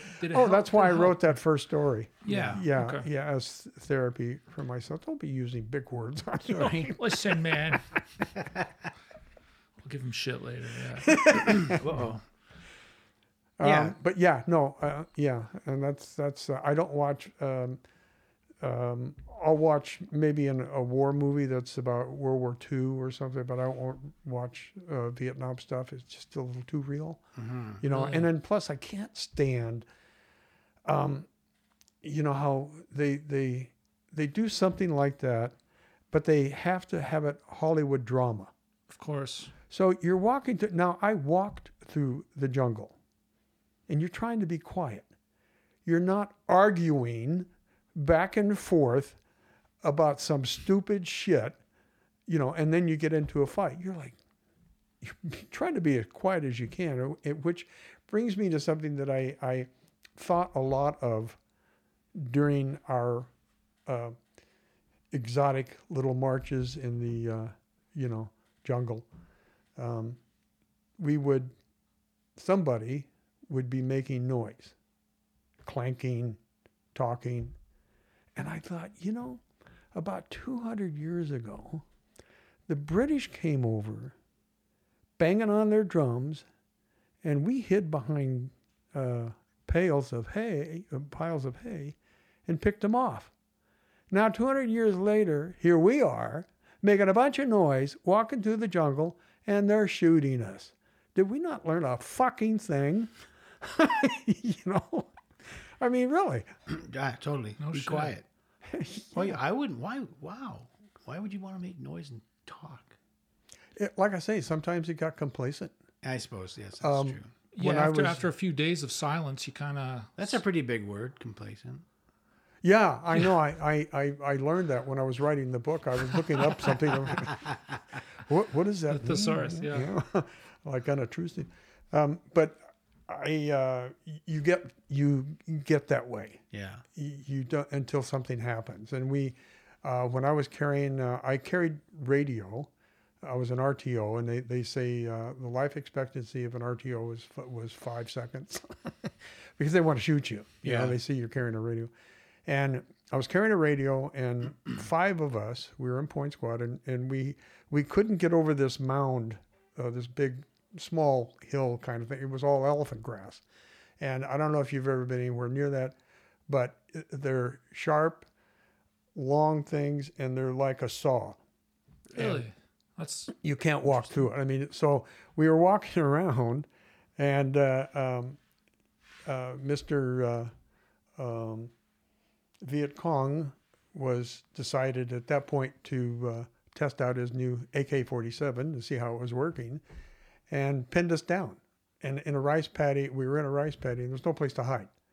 I mean, I went straight on my back when the gunfire started to happen, and our M60 gunner was going to help, and he tried to shoot, and he had put the piston in backwards, so we had a single shot M60 machine gun. So I remember our lieutenant, who was our platoon leader, platoon leader. He's yelling, "Run for the dike, run for the dike," because there's dikes every so often in a rice paddy, you know.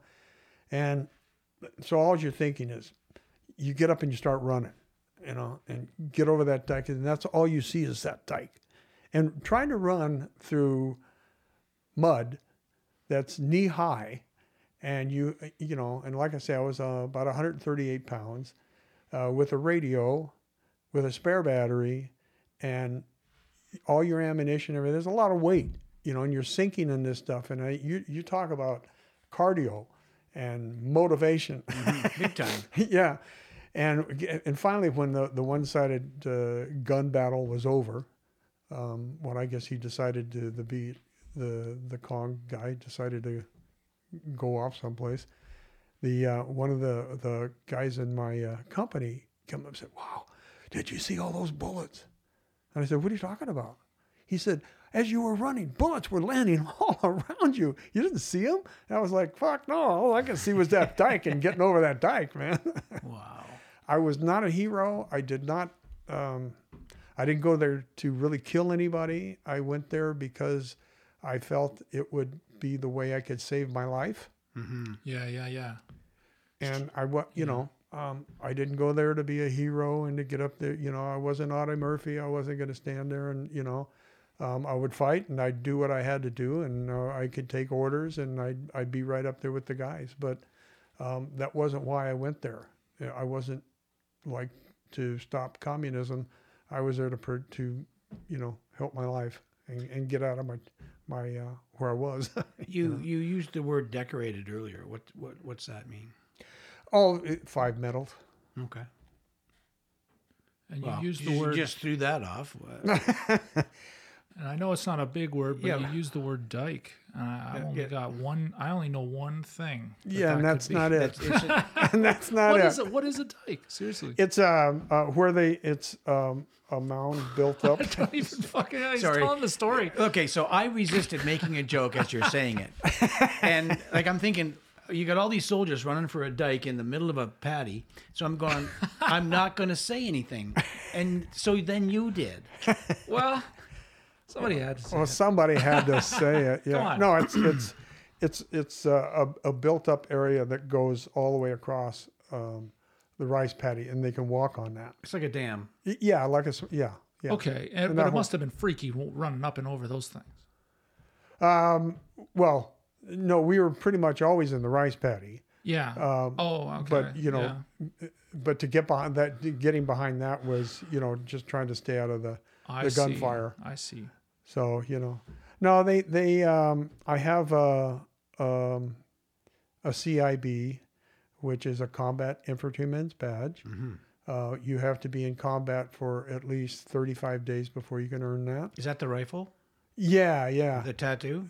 Yeah, I got that on my it's back. on your back, brother. Oh yeah, right, yeah. And I have 3 Army accommodation medals with V devices, and that means valor. And then I have a Bronze Star with valor And and an air medal. And what'd you get the Bronze Star for? I wrote in the book.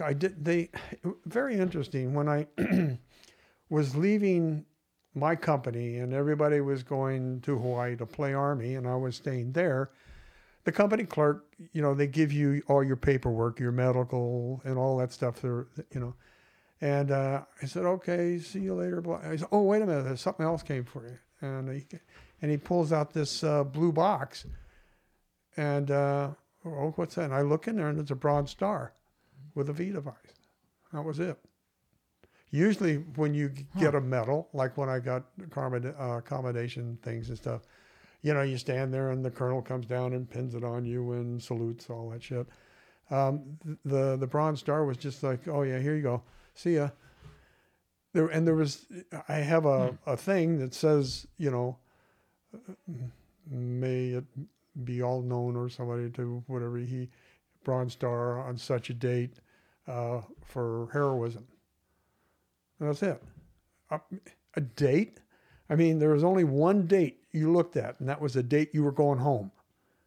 You had no idea what day it was. You didn't care. I mean, was it Sunday? I'm going to watch football? No, I'm in a fucking jungle, So dates didn't really mean anything. I have no idea what,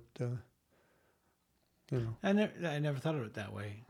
There's no reason to know or care what day it is. No. You lose all sense Christmas, of time. I remember Christmas because we were... The Navy, we were on these ships, right? And the Navy, the regular Navy didn't really like us a lot because we're, combat soldiers and we're dirty and we got packages from home and pretty much every package had a fifth of whiskey in it of some sort. And you're not allowed to drink on the boats, right?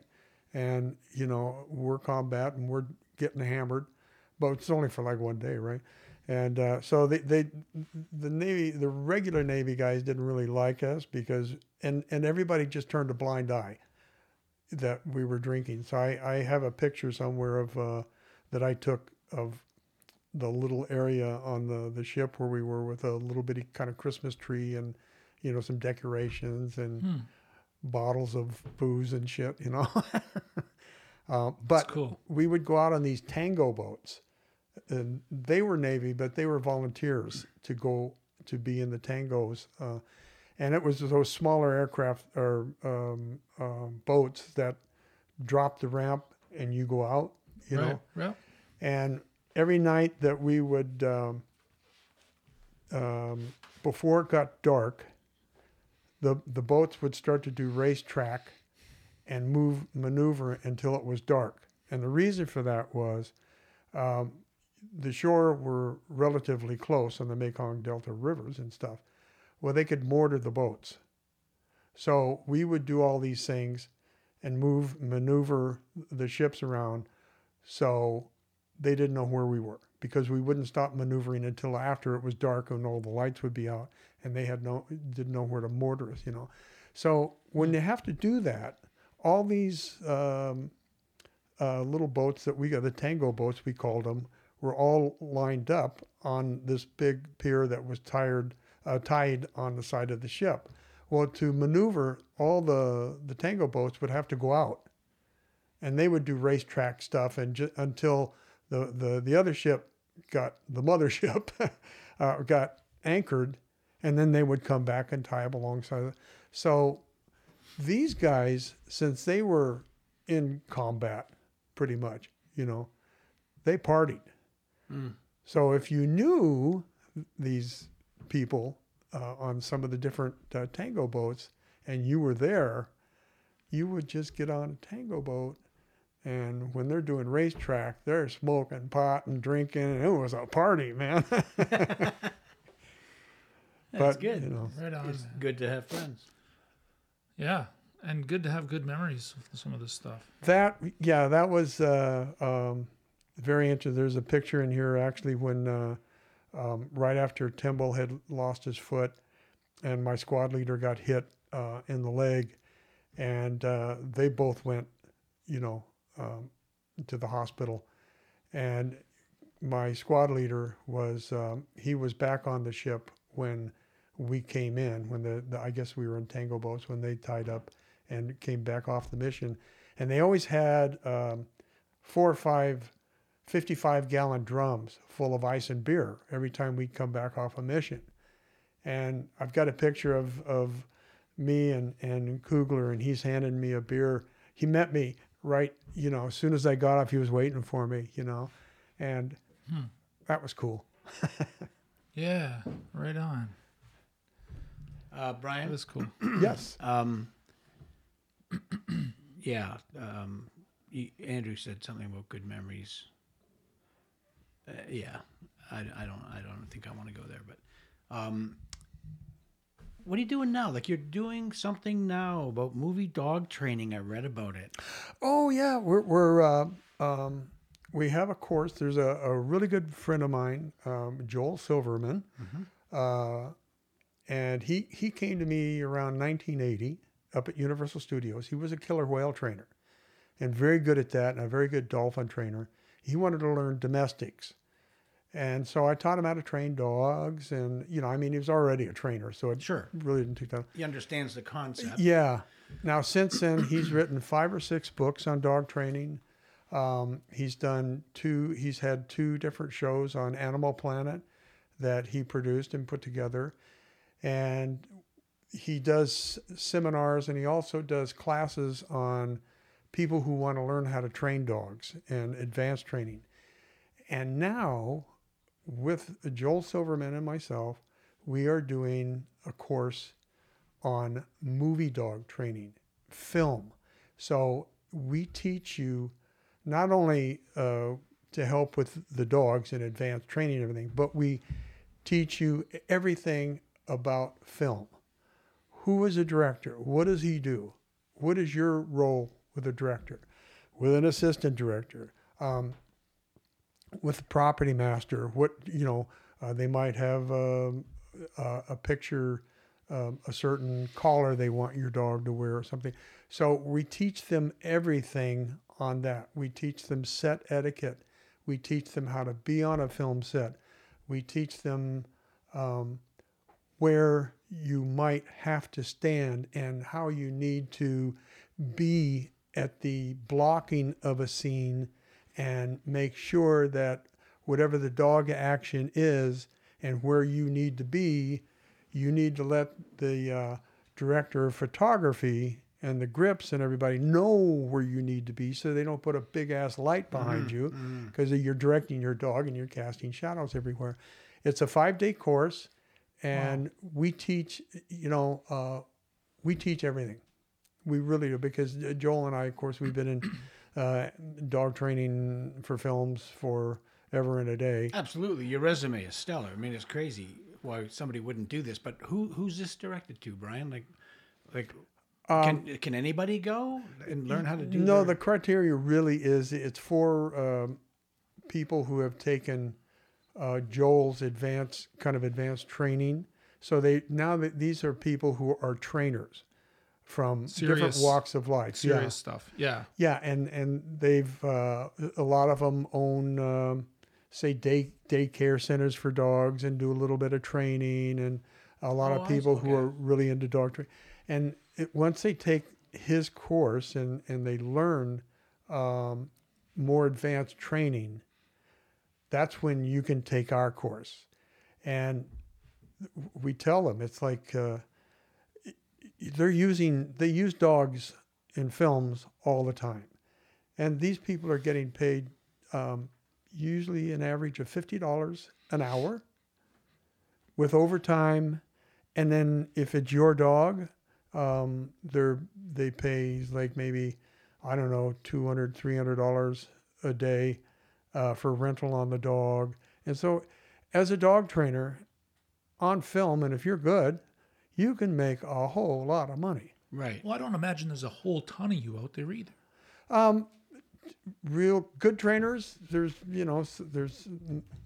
some people get jobs just like the stunt business. I mean, there's some people out there who aren't the greatest stunt people in the world, but they're working because they're working cheaper, and True. True.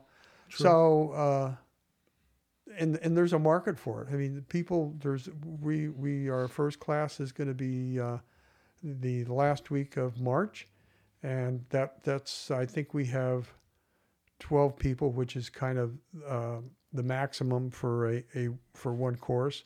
because we teach so much. March of 2023, just so that if Yeah. somebody's listening to this Yeah. next year. Yeah. Okay, so now if somebody owned, let's say, like a daycare center for dogs, like you said, and they're in a bit of training, and they've taken advanced training courses for dogs who live in the private sector, for people who have dogs, that person can come out of interest, or is it just specifically for people that want to work in the film business? Mostly that. Okay. But there are people who would, and they have the money to do it. They want to, that's really an interesting course. I might want to do that. There's a lot of people that we have met over the years who have say, dog care centers and a little bit of training and stuff. And they have done a little bit of film work because a local production might come in there and they want a dog and they don't want to go to Hollywood and pay all that money. That's interesting. So they'll go to somebody like that and say, hey, look, can you get your dog to sit and stay and while they're doing this commercial about tampons or something. So, a lot of people have done some stuff like that. And once we started to do this course, they're like, wow, really? Yeah, and they're anxious to take it. And I love training. I love teaching. I've always loved teaching. And the best thing about Joel and I, we don't have egos. We've done a lot of stuff. We've trained a lot of dogs. We don't have any egos. I will teach you and tell you every single thing I know and shortcuts and whatever. Amazing. Yeah, you've always been an incredibly giving person. That I know about you. Ask my ex-wives. You've given them everything. I'm kidding. Have you ever? No, I'm kidding. Have you ever thought about doing like a YouTube channel or something of the sort, where it kind of goes out to the masses at home, Where you can training teach people or for something? free, Brian? So Well, what? we don't. Where you can teach them for free? No, Joel has things. Does he? On his Well, on if you his get website, millions of but- viewers, you end up getting paid. It's not. Yeah, no, I'm it's kidding, not but- like. I know, and Yeah, I don't know. I don't know. no, and it's a great idea. I'm just a lazy fuck and haven't done anything, and so there you go. Yeah, well, if life is good, who gives a shit? Yeah, brother. You know. You know. I just wondered. Yeah. Yeah, you know, but I there's- mean, great idea. I tried to. Okay, so our last dog did nothing. And same with the dog before that. That's true, but no, the but dog the dog before that, she did a few things. she did a Yes, few things. She did. could sit. Yeah. I trained her. I would point my finger at her and say "bang," and she'd fall over dead. And Yeah. then she got to the point where she would run across the backyard like lickety split, and I'd go bang, and she'd fall over on her side. Yeah. Oh, she- that's great. Yeah, no, it was awesome. But Her it name w- was Brody, which is a stunt term, right? That, for sure. fun. Yeah. Yeah, she was brodying every time. you did Yeah, it. she was brilliant, but she was named Brody for that reason. We did that, but so there are people out there that want to train their dogs. What, I don't even know where I was going with that, but of all the dogs that you've trained, do you call them makes? What do you call it? Species? Type of dog. It's not Yeah, I don't species. know. What type of dog? Breeds and Breed. yeah. That's the word I'm looking for. I had, when I did the TV series back in the 80s called Here's Boomer, he was a mutt that you can't even find in a dog pound anymore. But he was, 57 varieties of dog, just all put together, long hair and all that. And then one of the last dogs that you might have known, Casey. I don't know if you knew who Casey was. Or I not. do. He was a Border Collie Australian Shepherd, two amazingly intelligent dog breeds. And I noticed while I was working up here doing stunts that there weren't a lot of quality dog trainers. And I only knew how to train dogs to a certain level because I had been around the best and had learned from them. So I thought, well, I think I'm going to get a dog and because I was doing a lot of stunt work but I thought, it wouldn't hurt to have a well-trained dog and, I'd get a show and, make $1,000 a day. And that's what I was doing.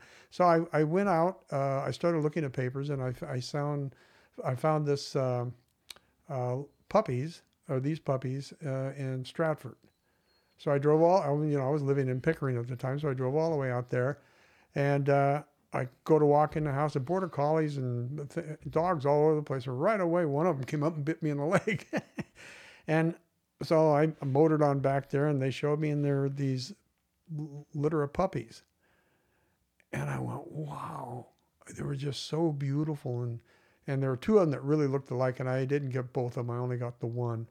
But I trained Casey up, and I think the first thing he worked on was a year after I got him. I got him at 6 weeks old, and I started training him right away, but not heavy training. And the one thing that I really iterate with trainers, and people want to do that, the first thing you do, and the most important thing you do, is build a bond with your dog. Build that bond. Be close to him. And Casey was, he was, my pet. Slept with me. We did everything together, and he was my partner in work. But we had just such a great bond. And then, so I got him all trained up, and I started working him on different shows, and he worked out really well.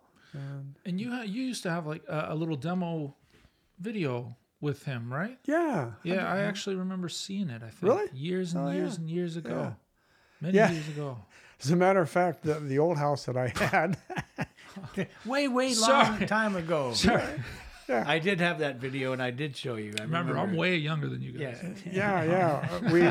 We shot it with one of those cameras that you go like this. As a matter of fact, I mean, you started your career a long time ago. I think it was the first thing you did was Gone with the Wind or something, wasn't it? Yeah, it was pretty close to Gone with the Wind. Yeah. Woo. I came up with the line, "I don't give a damn."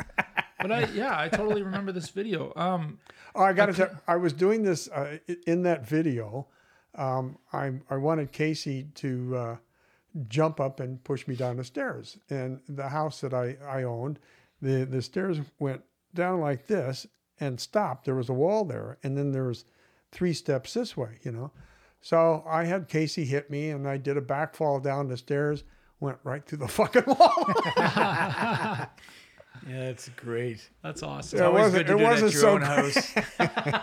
So after you've created a bond with a dog, what would a homeowner want to do with their dog? What's the first thing you start training a dog?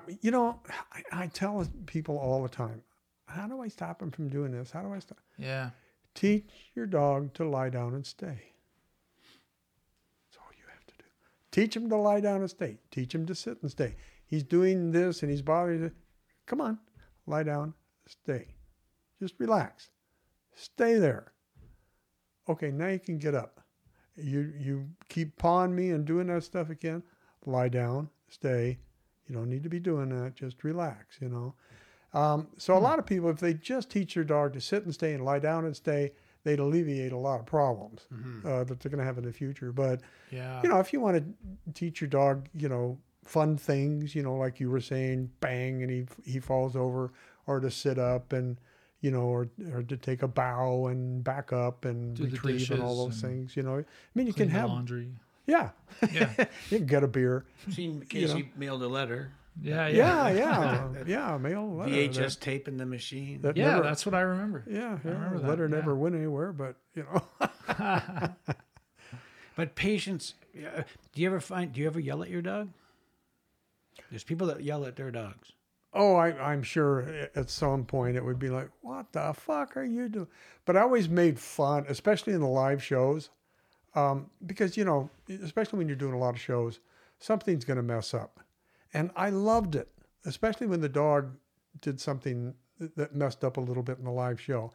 And the problem most people have as a performer, and you're doing something, and the dog messes up, they get real upset. And it's like, oh man, the dog messed up, and the audience sees this. And I was so good at the live show because I wasn't the trainer up on the stage with the dog.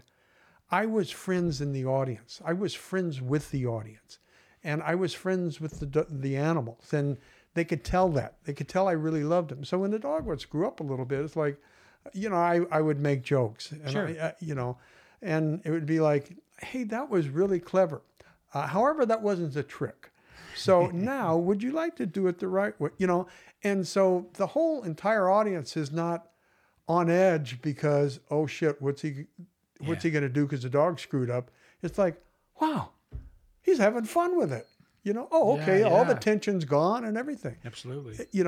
And I would do that constantly. And the one thing that I'm teaching people to do the live show, there's certain jokes for the show that you're almost always going to say for one situation or another.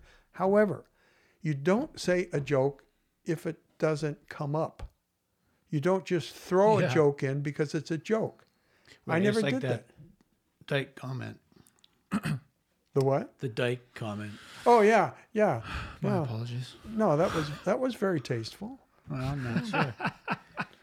So hey, speaking And of what his address and says send all the letters to speaking of live shows, you're the only one of the three of us that's ever been on Johnny Carson. Well, that's true. What was that like? Just hanging out. It was. I had done the Johnny Carson show twice before. Okay. But had never really been with Johnny Carson. Like one time, we had a cat doing different things. But this time, when the TV series Here's Boomer was out, and Johnny Carson had said the night before that the Boomer series had been canceled, and it hadn't. So, and I didn't know that because I didn't watch the show. So anyway, I'm up at Universal, and I get a call from the Carson show. Can you bring Boomer down to do the show? And I'm like, yeah, sure. Because they would shoot it, like 3 or 4 o'clock in the afternoon and then show it that night. So, okay. So I'm walking and I don't really know what's going on. Well, Johnny Carson wants to publicly apologize to Boomer for saying he got canceled. That's a great stick. Yeah. And so I walk in and, Joe P.A., whoever he is, and he says, and Johnny Carson walks up and says, hi, I'm Johnny Carson. And I'm like, who? Man. Yeah. And so I like to joke around and shit. Right. And anyway, so Carson says, I'm going to give him some gifts and, like a Gucci slipper and, just things for, and he says, just have fun with it. And I'm like, okay, you're talking to the wrong guy because I'm not afraid to have fun. And what I did was I cut up on the way. I got some hot dogs and cut up little bits of hot dogs to work Johnny with. Boomer's real name was Johnny, and I never called him Boomer on the show. I always called him Johnny because that was his name, and that's the way I trained him. Oh wow! So Carson was interviewing me about some of and I wanted to work the dog for him. So. Carson was at a desk and the main chair the dog was in. So I got on the other side of Carson to work the dog, and the seat at the very end, I wanted him to sit up and the seat was very cushy. He was having a hard time sitting up, and I'm like, Johnny, sit up. I got a little, so he sits up and I got some hot dog in my hand and I pay my dog, Johnny, and I notice Carson is like this. So I shoved a bite of hot dog in his mouth. And I'm almost positive he was like, what was that, a lewd? And, because Quaaludes back in the day, and then the band was cracking up and all that. And then Shelley Winters, she was pissed off because I was the first one out. She was supposed to be the first one out there. So she comes and sits down in the chair right on my dog. And why he didn't bite, because he was that kind of dog. He was a dog pound dog. And he got in a lot of fights. And why he didn't bite her is beyond me, but he didn't. So, we pretty much said our, shake hands and said goodbye and see you later. Wow, that's hilarious. So Carson also got a hot dog. Well, he didn't want fucking one. hilarious. I just shoved it in his mouth. He said, "Have fun with it." Yeah. And you know, it's funny because I was great. working on Here's Boomer the very next day. And it's not like nowadays where everybody and their brother has a talk show and it's no big deal to be on a talk show. Yeah, there's Johnny tons of Carson podcasts was- and stuff. Yeah. Way up there. There was nobody That's right. other than Johnny Carson. Absolutely. Yeah. And after that, so I go to work the next day, and actors are coming up to me going, "I saw you on a Carson show. You weren't nervous at all. I'd have been, and I'm going, "Well, yeah, an old drug addict gang member, and that was pretty good." Man, that is a wild experience. It's so Okay, cool. so speaking of former drug addict gang member going to jail, how the hell did you get into training President Bush, the original's dog? Oh, I didn't train his dog. Oh, you didn't? No, that picture you're talking Yeah. about. And it wasn't. He wasn't. He was vice president. Oh, then At the- never mind then. At the time, but I was doing a tour with Benji, Okay. and they wanted to. Barbara, his wife, had a dog, so they wanted Benji and her dog to meet. So they took us to the White House or someplace like that, and you have to go through all the security things and all that stuff, and so I was sitting there with the picture, and Bush came in and kind of squatted down and took the picture with us, and he said, "Yeah, I'm late for the baseball game," because he played a lot of baseball.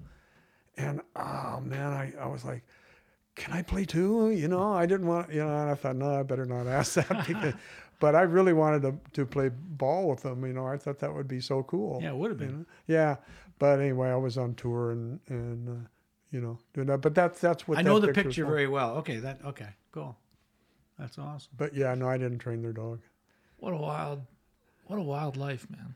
Yeah. You've had a wild life. Yeah, that's that's why I did this. No, it's great. Show the people the book again. Oh yeah, so. Bring it this way. I don't know what the frame is. Hard work and dumb luck. That's Bryan moving. Yeah, and it's like you can start on any chapter Absolutely. because it's all mixed up. That's what I love about the book, is because I've read a great deal of it. I can't say I read the whole thing, but what I do is I pick up and I open it anywhere. And if I've read that particular section, I move to the next piece. Mm-hmm. And so it's all stories. Well, congratulations nicely. that you read a book. I think Yeah. Well, there's no big words apparently. any book. I'm happy you did that. Hey, man, and while we've got it here, because that's my copy, there's a pen. Can you sign it? Yeah. What name should I put? Random Butcher. It'll be more money if it's not to made somebody, but yeah. Thanks, Bryan. And just so people know, I mean, we've known each other forever, and we're one of my favorite people, and I'm so happy. People don't realize. Thank you, sir. People don't realize that. Oh, it's your pen. Thank God you don't have a pocket in that shirt. The this particular podcast with you, Bryan, has been almost 3 years in the making. Really?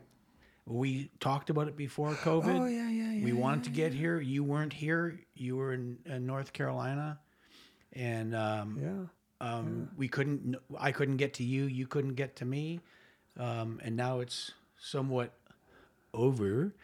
Yeah. You're here. Yeah. And now that I'm on a work furlough, and I can get up here. Yeah. I'm no longer in the protection program, and And I mean, it's also a pleasure for me to sit here and listen to what you have to say. It's incredible stuff. Oh well, man. thank you for coming. I mean, that's you two guys. It's so nice for you to say things like that to me, because a lot of people could say that, but coming from you guys, that means a lot. I mean, it really means a lot. So thank you. That's just true, You're man. welcome, man. If experience is life, you're winning, man. It's Oh, crazy. Well, that's Crazy. really nice. Thank you. Yeah. Hey, give him Oh that. yeah. Hey, Bryan, please. What? Before Sign we our table. exit this Oh. podcast, please sign our table. You can sign anywhere. You swing want, the mic around and reach up here, pick a place that's open, or wherever. and feel free to draw a photograph. Draw a photograph. No, this. I can't draw. But there's a lot of space here. Yeah, there's a lot of space over here, up there, anywhere. Wow, who did that? That's Mariah. Mariah Owen. She's an incredibly prolific producer. Really, really interesting lady. Wow, that is okay. And clearly, she's an artist. Yeah. Let's see.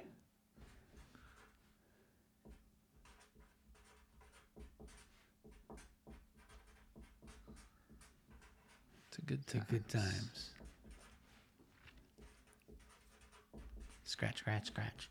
That's all they hear. It's a good friends. Love it.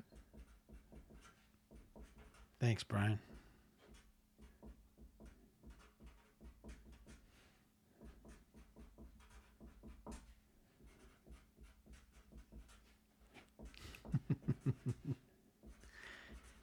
It's a book, ladies and gentlemen. He's writing a second volume. So, And to those who never made it home. Thanks, man. Fucking A. Jesus. Brian, thanks for coming and sharing your life with us, brother. oh, my pleasure. My pleasure. You know, and give me a day. Yeah, absolutely, man. I'll call you. You come up. Hey, ladies and gentlemen, this one. Hard work and dumb luck. Bryan Renfro, Amazon. I'll put it up. Thank you, Brian. It's fun. It's a fun read. Thank you. Thank you, brother. Oh, my pleasure. Are you kidding? Yeah, So no, it was good. amazing. Our pleasure. It's incredible. I Thank you. could go on for hours, Yeah. but we Oh, won't. We'll yeah. wait till it's over, then we'll keep going. Yeah, you get me talking, and it's hard to shut me up. No, I love it. It's the Anyway, best part. So, are we still on air? we are. Okay. Yeah. We're about to be off, so Yeah. Thanks for watching. Cut it, D.